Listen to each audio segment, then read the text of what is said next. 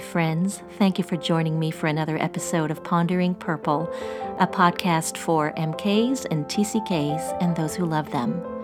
As always, if you don't know what those two acronyms mean, I encourage you to press pause right now, check out the notes that come with this episode, and find the definitions there.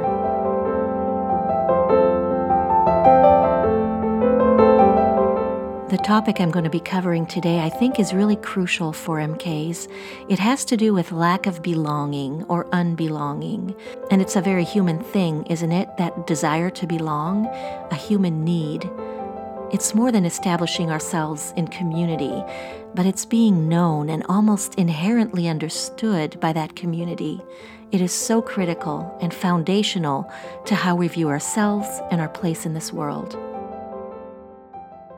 Before we get to the article, I'd love to tell you a story that I think illustrates this craving for belonging that so many MKs feel. I was at a conference at Moody Bible Institute a few years ago in Chicago, and a man walked in off the street who had seen the signs for the missions conference, and he found me at the table I was keeping, and as we talked, I discovered that he was an MK. He had spent most of his formational years overseas and then had returned to the States, his passport culture, and he had gone through college and developed his own business, and he had a wife and children and a house and probably a picket fence and a dog barking behind it.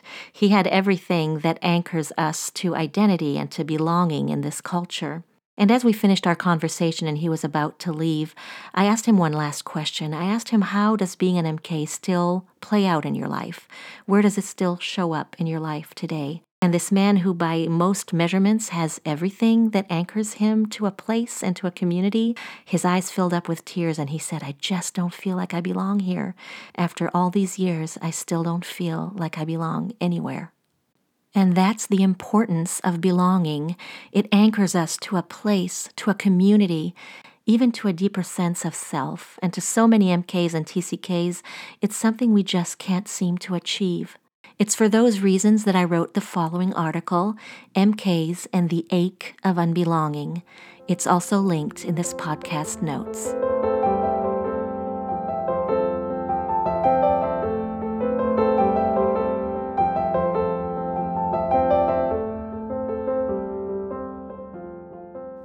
When I was little, I'd snuggle up to my mom in the evenings and listen to her reading Are You My Mother?, attracted to the plight of the children's book's melancholy protagonist in a way I really couldn't fully comprehend at that age.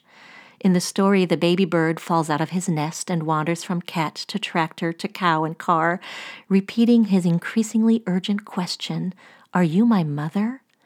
Without realizing it, I identified with his pain. That sensation of lostness was all too familiar to me, even at that young age.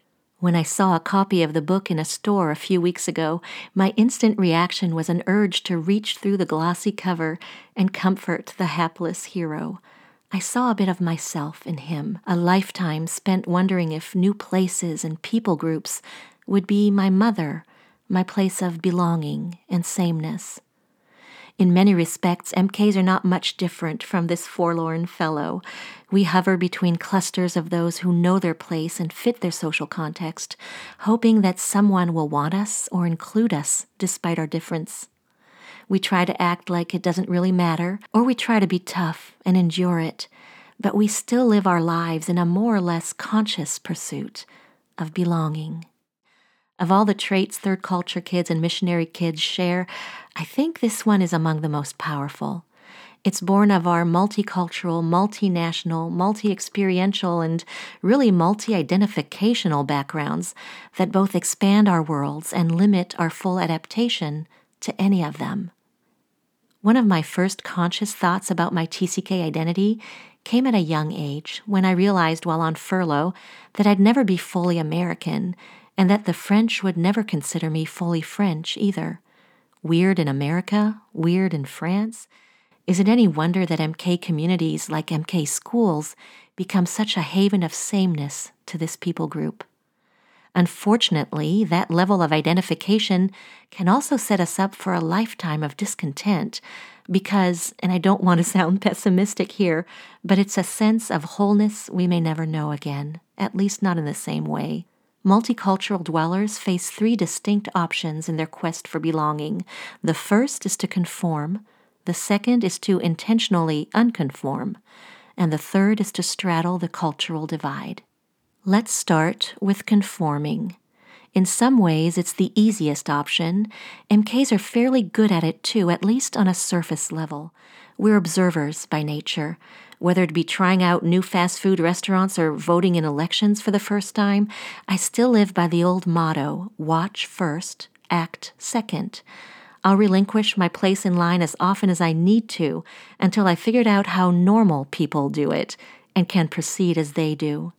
That's really just cultural savvy, isn't it? Or practical conformity. A complete conformity is a more dangerous version of the classic MK ability to adapt. In this case, we'll either consciously or subconsciously discard those parts of ourselves that link us to other cultures and modes of life in order to be fully European, fully American, or fully Asian. You'll see this in the MK from Ecuador who moves to the States and wears nothing but Ecuadorian garb in an outward sign of her allegiance to that country. You'll see it in the Turkish MK who refuses to return to his passport culture and stops using English altogether, thereby losing contact with the North American branch of his family and identity. Or you'll see it in the TCK in her passport country who never refers to the foreign places that framed her worldview and shaped her personality. The danger in full conformity is in what we have to relinquish to achieve it. In order for me to have fully adapted to my French culture or to my Canadian passport culture, for instance, I might have had to restrict my appearance, my political views, my gender role opinions, my culinary tastes, and some of my social behaviors to what that culture expected of me. Once I was finished erasing the old and embracing the new, there would have been very little left of the richness of a multicultural upbringing, the broadened understanding and artistic, social, political palette that is so unique and so prized. Conformity would have cost me every bit of the beautiful complexity that can come from being an MK, but it would also have earned me a sense of belonging and sameness. And for that sense, MKs are willing to sacrifice an awful lot. The second option is unconforming, and it's a fascinating phenomenon to me. It goes something like this.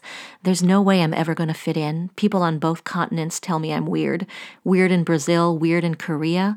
Well, let me show you weird. And the MK sets out to be as odd as he or she can be.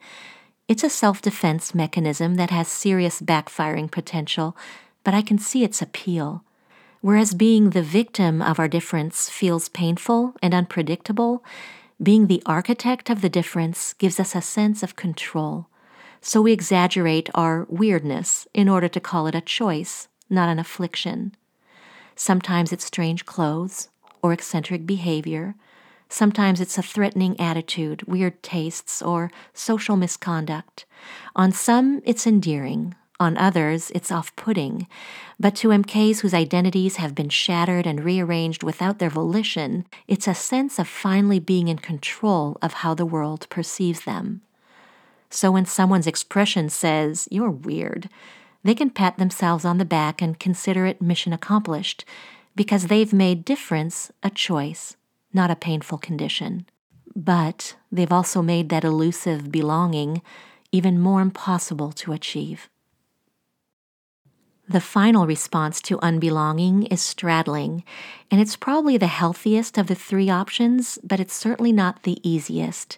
It requires that we celebrate mostly belonging. Straddling allows us to retain all those facets that lend depth and breadth to our identities, while mostly adapting to the new places life takes us. In order to successfully straddle cultures, we'll have to understand each one of them, retaining those other culture quirks that are acceptable in the place where we are, and disengaging those that might be jarring or misunderstood by the natives around us, at least initially. Straddling requires that we learn new ways of life, not as a rejection of what we've known before, but as an expansion of our cultural arsenal. It's also a means of honoring the culture in which we've been placed. So, moving to Germany and not alienating our neighbors may require that we regularly sweep our sidewalks, even if they don't need it.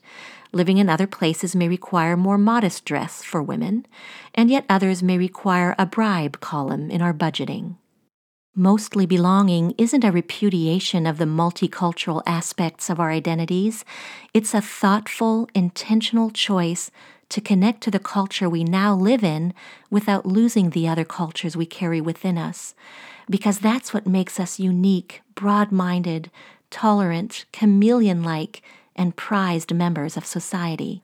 An initial carefulness and adherence to social norms will usually yield a more successful integration than, say, waving a Greek flag and refusing to eat anything but olives and feta.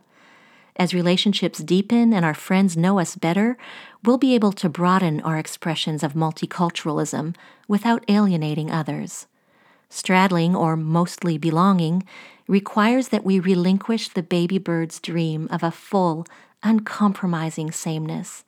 As MKs, we're actually healthier when we accept that we won't ever be completely one or the other of our natures, when we acknowledge and celebrate those ways in which we can fit in, and when we set out to live enthusiastically in that space between belongings. In that attitude, in that openness, there is great joy, and yes, belonging.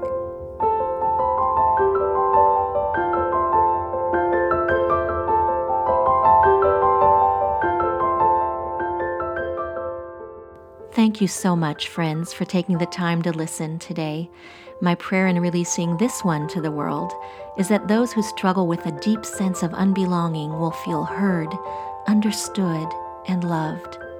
And if what's been said can help you to find useful tools for moving forward as a multicultural person in a monocultural setting, I'll be thrilled. Make sure you check the episode notes for a link to this article and a couple related resources. You might also want to check out my website, michellephoenix.com, and my social media pages. They're all linked in the notes as well. Please don't hesitate to leave a comment anywhere the podcast is posted or through the contact button on my site. These articles are conversation starters, and I want to engage with you. As I wrap up this recording today, I want you to know that I celebrate the purple you are or the purple you love. Thank you for your time.